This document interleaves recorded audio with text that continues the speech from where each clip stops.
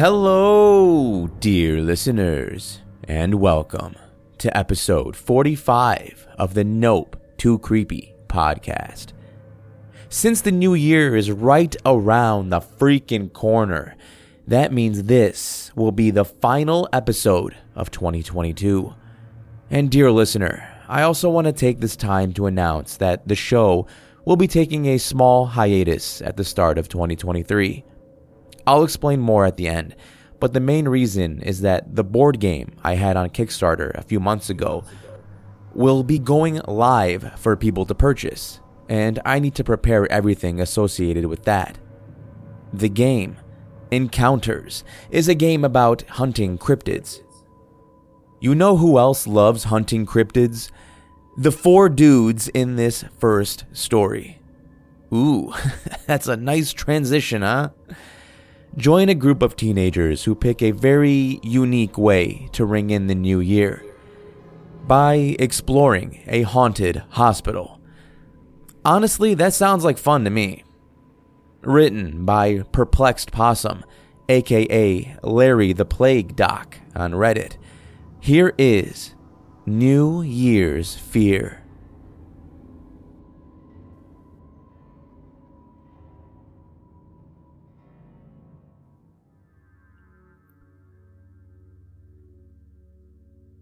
This story begins on one of the most anticipated days of 1999, New Year's Eve.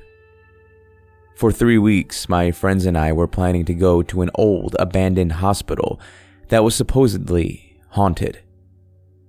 We had always wanted to be ghost hunters ever since we first watched Ghostbusters as kids, and now we were finally going to do it. We found a place to buy equipment such as EMF readers, spirit boxes, and other items of that nature. We had been preparing the whole day. We filled our car up with gas, and at around 8 p.m., we began driving to the hospital. After a half-hour drive, we arrived. The old hospital stood tall. Its boarded-up windows laid perfect for the vines to encroach upon them. We stepped up to the rusted metal doors, and after trying to open them, we realized, even though this building had been around for decades, the doors were still locked tight. Upon learning this, one of my friends, David, decided to run full speed into the door. Due to the rust on the door, he was able to break it off its hinges. After we entered, we began setting up our, quote, base of operations, which consisted of a couple of old two-person tents, a crank light, and our hunting equipment. This took us about half an hour, and after we finished, we finally started looking for ghosts. One of my other friends, Matthew, and I went to the west wing of the hospital, while the fourth guy, John, went to the east side with David. We planned to head back to our base at 11 so we can celebrate the new century. Not long after entering the old, decrepit hallways of the west wing, we found a room that was not locked. When we entered, we saw a pentagram on the floor with candles circling it. We also noticed the smell of blood. Not dried blood, but fresh blood. Despite all that, being the idiotic teenagers we were, we went in anyway. What we found inside was something that has stuck with me to this day. We found a dead cat. That might not sound so bad at first, but the state of its body was appalling. The arms had hooks driven into them, and its guts were strewed across the ground. I felt a sickening feeling wash over me. After seeing that, we decided to leave the room and do our best not to think about it again. After more searching, we found a locked door. We tried to ram through it, but it wouldn't budge, so we just continued on. Then we heard what sounded like a radio begin to play. I still remember the song. It was playing We'll Meet Again by the Ink Spots. We thought it was strange, but after a few seconds, Matthew began singing along, and I joined in too. It calmed our nerves. At least it did, until it began to get distorted. The distortion began getting louder and louder, becoming almost deafening, until my watch's alarm went off. When the alarm went off, the music died down until it was silent. The alarm meant it was time to head back. That's when we noticed almost 2 hours had just vanished. But foolishly, we paid no mind. Must have just been because of the excitement for the new year, I thought, and we headed back. When we arrived back to the base, we asked John and David if they heard the radio. They replied no, which we felt was weird, but nevertheless, we weren't going to let that ruin the night.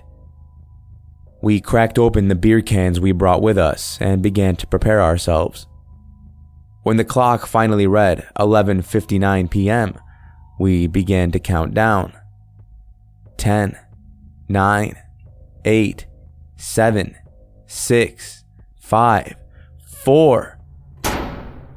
Before we could reach 3, we heard a loud bang come from around the corner. "Shit!" my friend David shouted. "We missed the countdown." We all realized we missed a once-in-a-lifetime event, all because of a sound. After a few minutes of feeling sorry for ourselves, John suddenly remembered about the key he had found while exploring with David. When he said this, Matthew and I looked at each other and remembered the locked door we came across on our side. We told them about it, and we all decided to head back there to see if we could get in. After our walk to the door, John put the key in, and it actually worked. The old metal door creaked open, and we found there was a staircase leading down to a lower level. "I don't remember reading about a basement here," David nervously told us.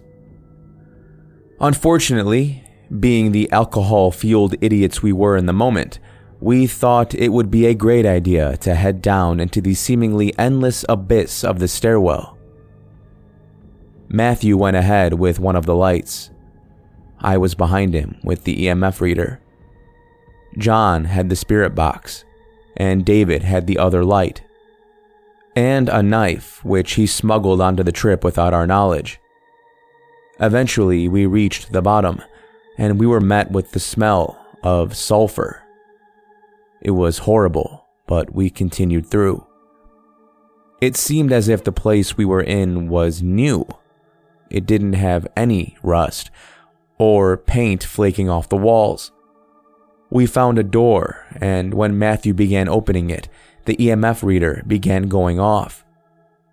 We freaked out, but for some reason, John turned on the spirit box and said, "If you're going to kill us, can you say so?"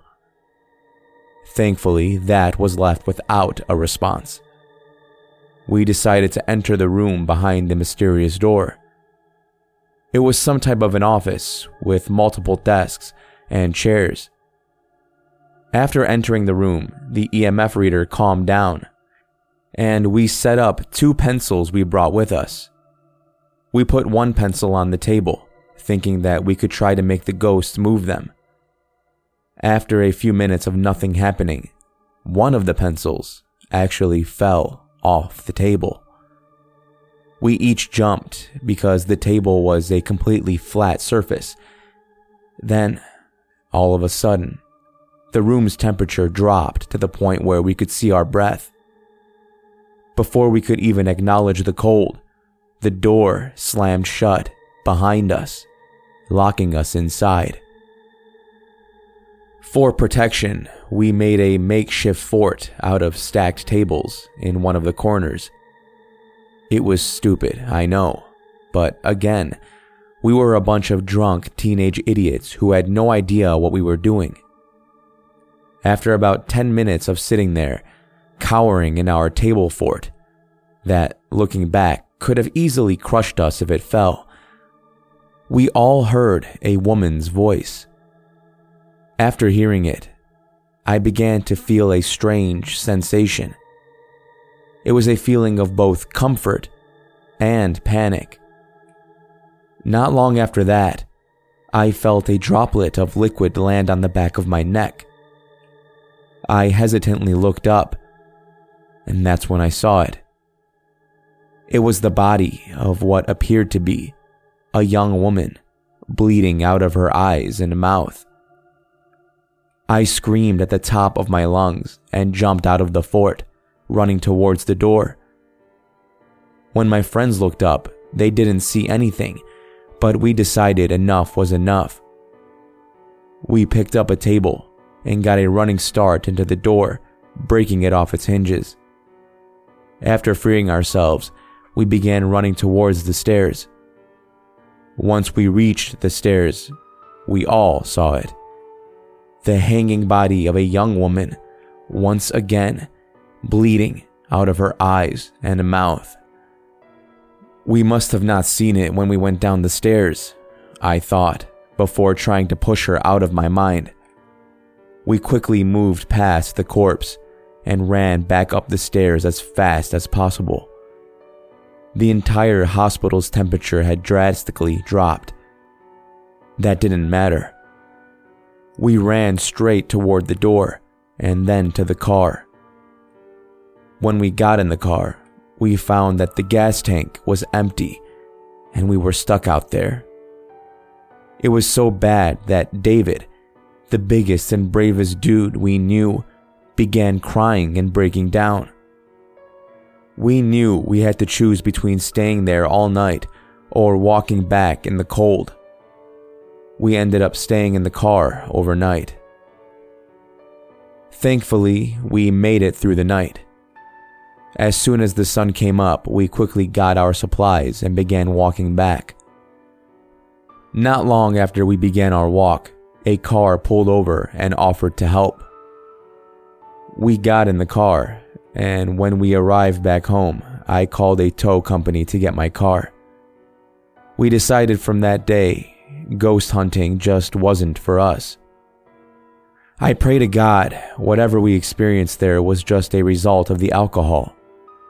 But every now and then, I get horrible flashbacks to that night, and I can't help but feel as if we will all be getting a visit from that hanging body with the bleeding eyes any day now.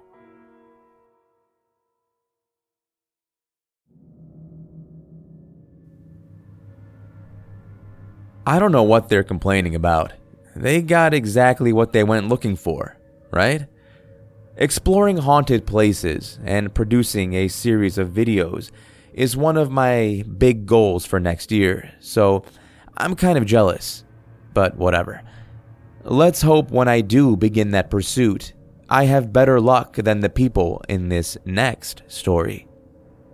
A young couple celebrating the new year stumbled across a grisly crime scene with a written account of exactly what took place, and it turns out to be something they could never be ready for.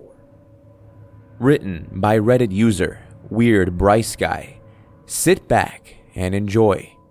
A camping trip to celebrate the new year was a terrible idea.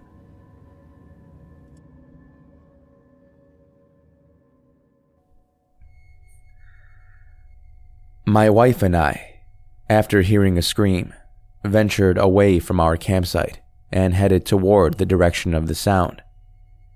After a few minutes of light hiking, we came upon the grounds of a cabin.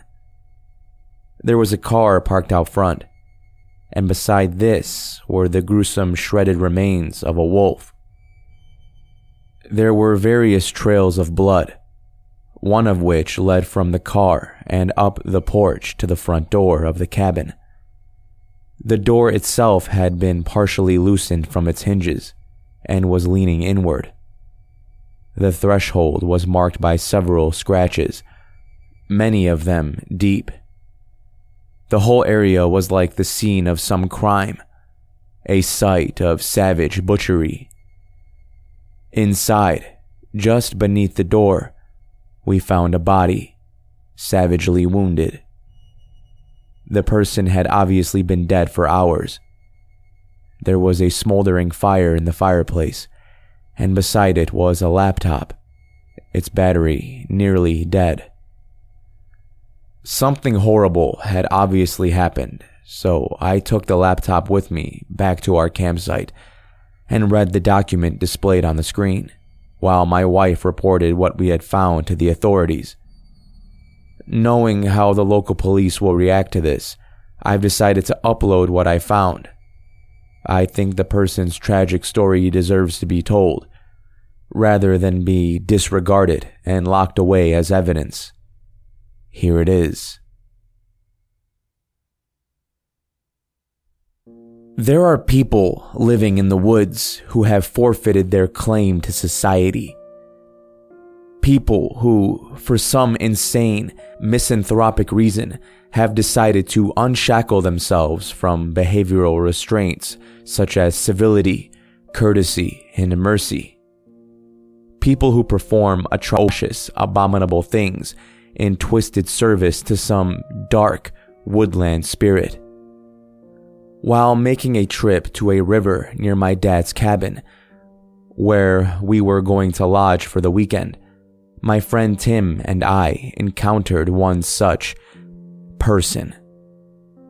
We saw them conducting some strange rite in an open, moonlit area of the woods, a small clearing from which the nearby trees seemed to be consciously leaning away.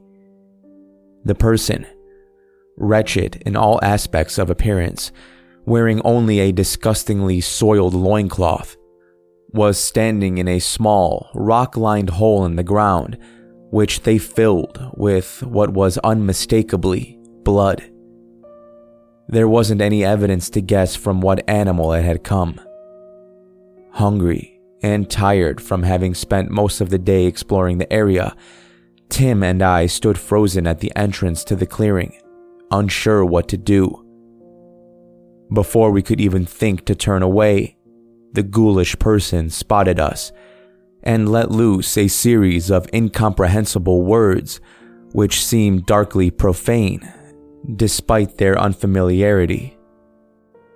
Its skin was sallow and molted by blotches and smears of brown and crimson, stains from its obscene acts. I tried to apologize, told them we'd leave them to their business. I used them because it was impossible to tell if they were male or female, but they only cackled maniacally in response and climbed out of the hole. Tim apparently was not as repulsed as I was because he approached them, repeating what I had said. The savage person spouted a few more foul words, and then, without warning or any provocation from Tim, reached for something beneath their loincloth. I hadn't seen anything hanging there before, but when they withdrew their hand, there was a small, round, leathery object, no larger than a baseball. I immediately got bad vibes from it, and Tim must have as well, because he turned to me and motioned for me to move away. I did, and beckoned him to follow, but before he could retreat, the crazed person leapt forward, seizing him in a surprisingly powerful hold around the waist, and bit him on the neck. Tim fell down, and the roughly spherical object the deranged person had been holding rolled away. Something about its movement reminded me of something else, but I ignored the thought and went to Tim's aid. The feral thing was attacking him, clawing at his stomach with its savagely long nails, and Tim was repeatedly thrown off balance by the pack still attached to his back. Reaching them, I managed to pull the madman away, but not before it dealt a final, debilitating blow to Tim's abdomen. Blood spurted from the wound, and Tim's voice became high-pitched and strained. Panicking, I tried to help him, but there was just too much blood, and we foolishly had not brought any of our first aid supplies with us from the car. Capitalizing on my indecision, the feral thing struck me in the head with a black-knuckled fist, and I fell to the ground. I watched, watery-eyed, as he wrapped Tim up in some kind of snare he'd pulled from a cavity in the earth. He worked quickly and had Tim tightly wrapped in only a matter of seconds. Not yet done, the madman reached for the object it had dropped, and after a wicked, gurgled laugh, squeezed it in its palm. There was then a dusty explosion and a wave of heat, and I was lifted and thrown back several feet. As I struggled against disorientation, I heard wicked laughter, darkly triumphant, and then the faint sounds of departing footsteps. In the explosion, one of the pieces of shrapnel from a blasted tree had struck me in the leg, nailing me to the ground. The piece, a large misshapen spike, was partly lodged in my thigh, the rest of it buried deep in the earth. Tim was a few feet away, squirming restlessly in the netting. The homemade bomb's detonation had not harmed him, at least not to any degree that would have inhibited his movement. He snarled and hissed as he struggled to free himself, which in turn caused me to panic, and in my panicking, I only worsened the pain of my leg wound. Blood gushed from my thigh, and I felt a wave of nausea at the sight, and then an alarming sensation of lightheadedness. When some of the dust cleared, I saw why Tim was snarling and hissing, and it was not because of any pain or frustration caused by his ensnarement. Tim's eyes were now red, and his face appeared as ghoulish as the crazed man's. His body trembled uncontrollably, and his limbs jerked around in sudden, sporadic bursts. In his struggle, he had opened the wound in his abdomen even more, and some of his guts had fallen out in a loose bundle. I could smell them, and started to choke from the awful stench. Tim obviously was not Tim anymore. He had been turned into something monstrous by that abominable wood dwelling.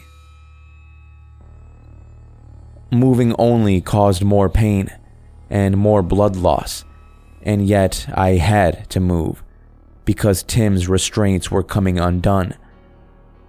His sheer undead tirelessness was quickly loosening the knots. In mere seconds, he would be free. With my heart pounding in my chest and tears streaming from my eyes, I grasped the chunk of blackened wood and slowly pulled it from my leg. The pain was indescribable. There is no comparable analogy I can think of to accurately express the agony of its grisly unsheathing. When the piece was out, blood started flowing even more profusely, so I gathered a handful of dirt and packed it into the wound. Then I used the leaf as a makeshift bandage, my blood working as an adhesive. It was unsanitary and an invitation for infection, but I didn't have any other option at the time. I don't know if it was the scent of my abundantly fresh blood, or the excitation of his binds coming undone, but Tim's activity increased tenfold, and only a moment later, he was free of the vine-like ropes. The sight of him rising to his feet, internal organs hanging loosely from the tear in his shirt, was sufficiently terrifying to induce my own state of hyperactivity. Ignoring the pain in my leg, I scrambled to my feet and hobbled toward the cabin, while behind me, Tim ambled in a horrifyingly inhuman fashion. I didn't bother ducking beneath branches, but plowed through them, certain that if I made any overt maneuvers, I'd collapse and fall prey to my cannibalistically ravenous friend.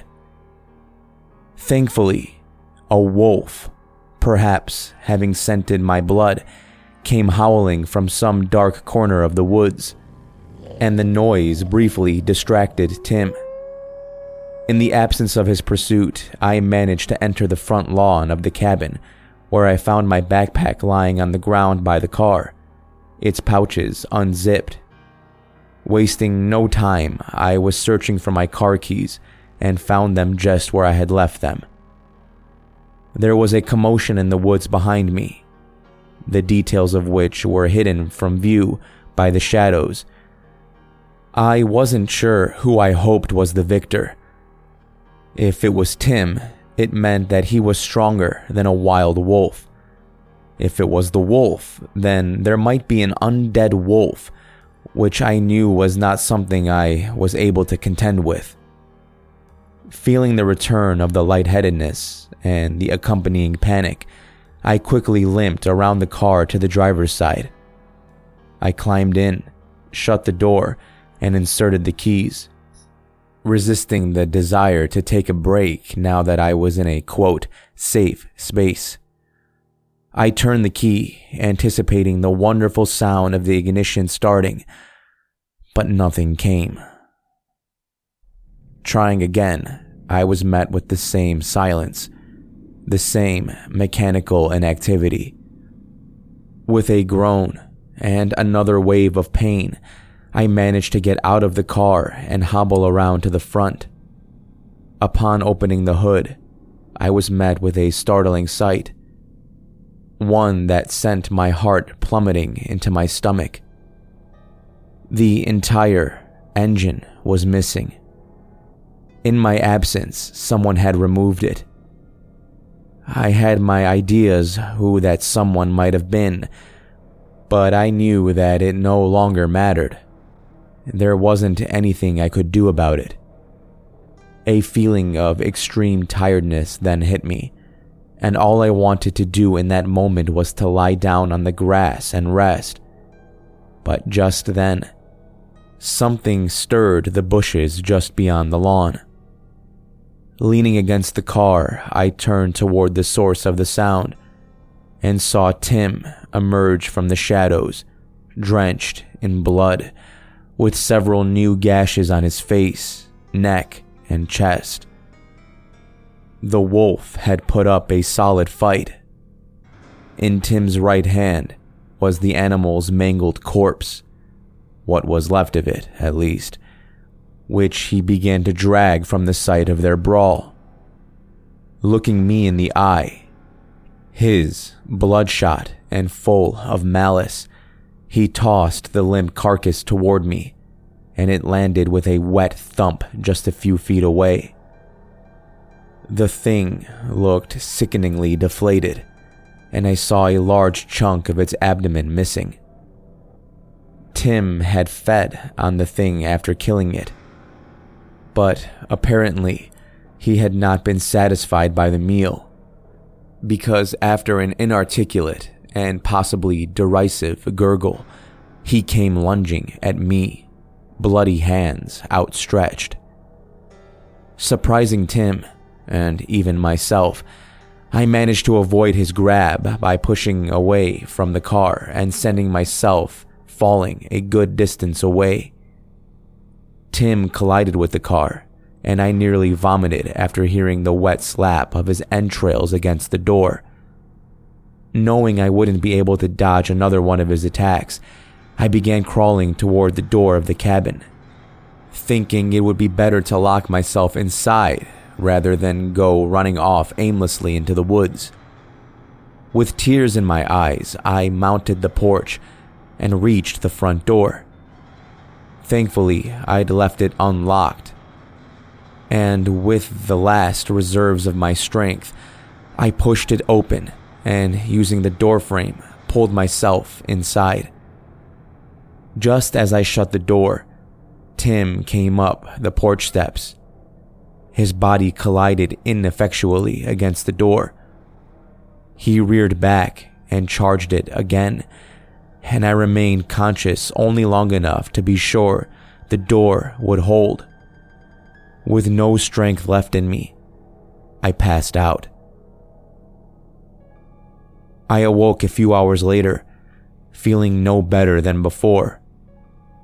It was still night outside, and the stenches of death and early decomposition were not only still in the air, but were more prevalent than they were during my flight from Tim. Sitting up, I checked the door and laughed softly to myself at seeing it unlocked. My foot, the one belonging to the punctured leg, had acted as a doorstop through the night. If Tim had been a bit smarter, he could have forced it open by turning the knob and pushing against my enfeebled limb. Still feeling drained, I drew from the reserves of strength that rest had barely replenished and forced myself to a sitting position. From there, I leaned forward and locked the door, then crawled/pulled myself to the kitchen, where I got a bottle of water from the fridge. There was not any food inside. There hadn't been a chance to unpack it earlier in the day, so I settled on munching on ice cubes from the freezer. When my thirst was sated, I sat on the kitchen floor and listened, hoping to hear nothing at all. But after a while, I discerned a soft, barely audible sound coming from behind the cabin. The unmistakable, raspy, stuttered breathing of an undead thing waiting for a victim to hunt. Tim had either forgotten about me and assumed some sort of dormant state, or was simply waiting for me to leave the cabin. The reason was irrelevant. He was out there, and I didn't have enough food and supplies to survive inside the cabin. Now deeply conscious of how much noise I was making, I laboriously made my way into the living room and climbed up on the couch with my water bottle. I cursed myself for leaving my pack outside, but accepted that it was lost. I wasn't going to risk opening the door and grabbing it. Instead, I used what was left of my water to clean out the wound and used some paper towels from the kitchen to redress it. Not much better than the dirt and leaves, and it wasn't pretty to look at, but the skin of my thigh was not, yet, a sickly color, and the only bad smell was the blood-drenched clump of dirt. I found a pack of matches on the mantel above the fireplace. I lit a fire and curled up as close to it as I could without burning myself. As the night deepened, Tim's breathing could be heard with eerie clarity above the night's ambience. Physically, I felt awful. Emotionally, I was anxious and afraid, and I could feel the encroaching depression and dissociation of having witnessed such appalling things. At some point, I must have dozed off, more comfortable than I'd thought, beside the fire, because I was suddenly, excruciatingly brought to a state of awareness when my elbow slipped into the flames. I cried out, jerked away from the fire, and fell over onto the floor. The sudden movement sent a monstrous spike of pain through my punctured leg, and I cried out again. This second outburst of pain caught Tim's attention. I heard his breathing undergo a staccato transformation, and then he came charging into the back of the house. There's no door there, only solid brick, and yet his body caused the whole structure to shudder with each collision. As he threw himself at it again and again, he let out a long, inhumanly sustained roar, which eventually silenced all the other nightly sounds around him. That started about 5 minutes ago. He's still going, still throwing himself at the cabin.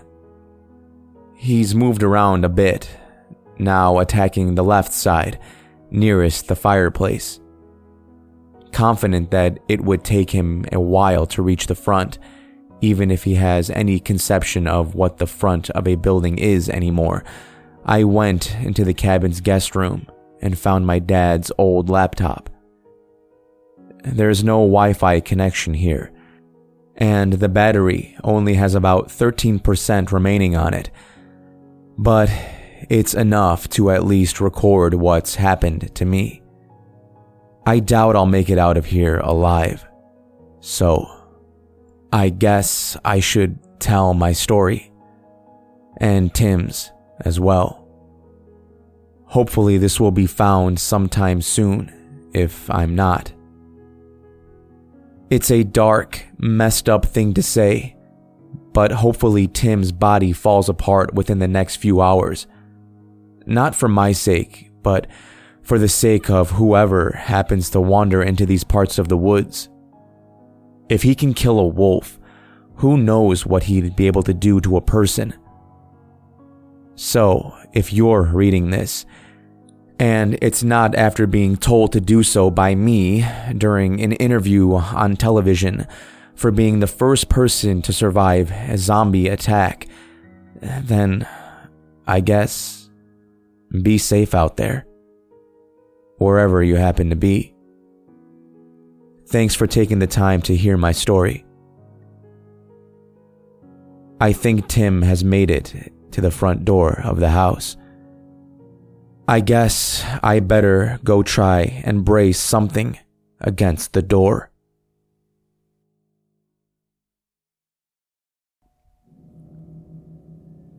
Thank you for joining me in this episode of the Nope Too Creepy podcast.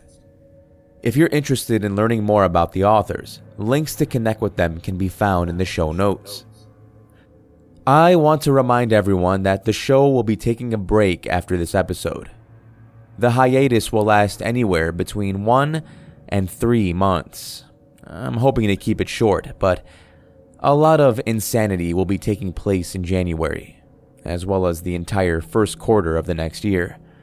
I'll be getting a large shipment of encounters delivered, and my top priority will be sending the game out to everyone who backed it. Then I have to finish setting up the online store, I have to market it, find people to promote it, yada yada yada. And then, eventually, I'll be launching my second board game. So yeah, things are about to get crazy, but I'm excited. In that time, I'll also begin recording stories so I can prepare for the return of the show and avoid missing any upload times. A lot to do, but it can be done, and I look forward to the return. I want to wish everyone a safe, fun, and hydrated New Year. Let's not become another victim of National Hangover Day, people. Drink some water throughout the night, and maybe down a Gatorade before passing out, hopefully, in your own beds. Or, any bed. Just not the floor. Or the gutter. Am I rambling? Yeah, I think so. Sorry, but I'll just miss you all so much. Anyway, thank you to everyone for a great 2022. Until we meet again in 2023, this is your host, Dan David, reminding you all to stay safe out there. I'll be seeing you in the next episode.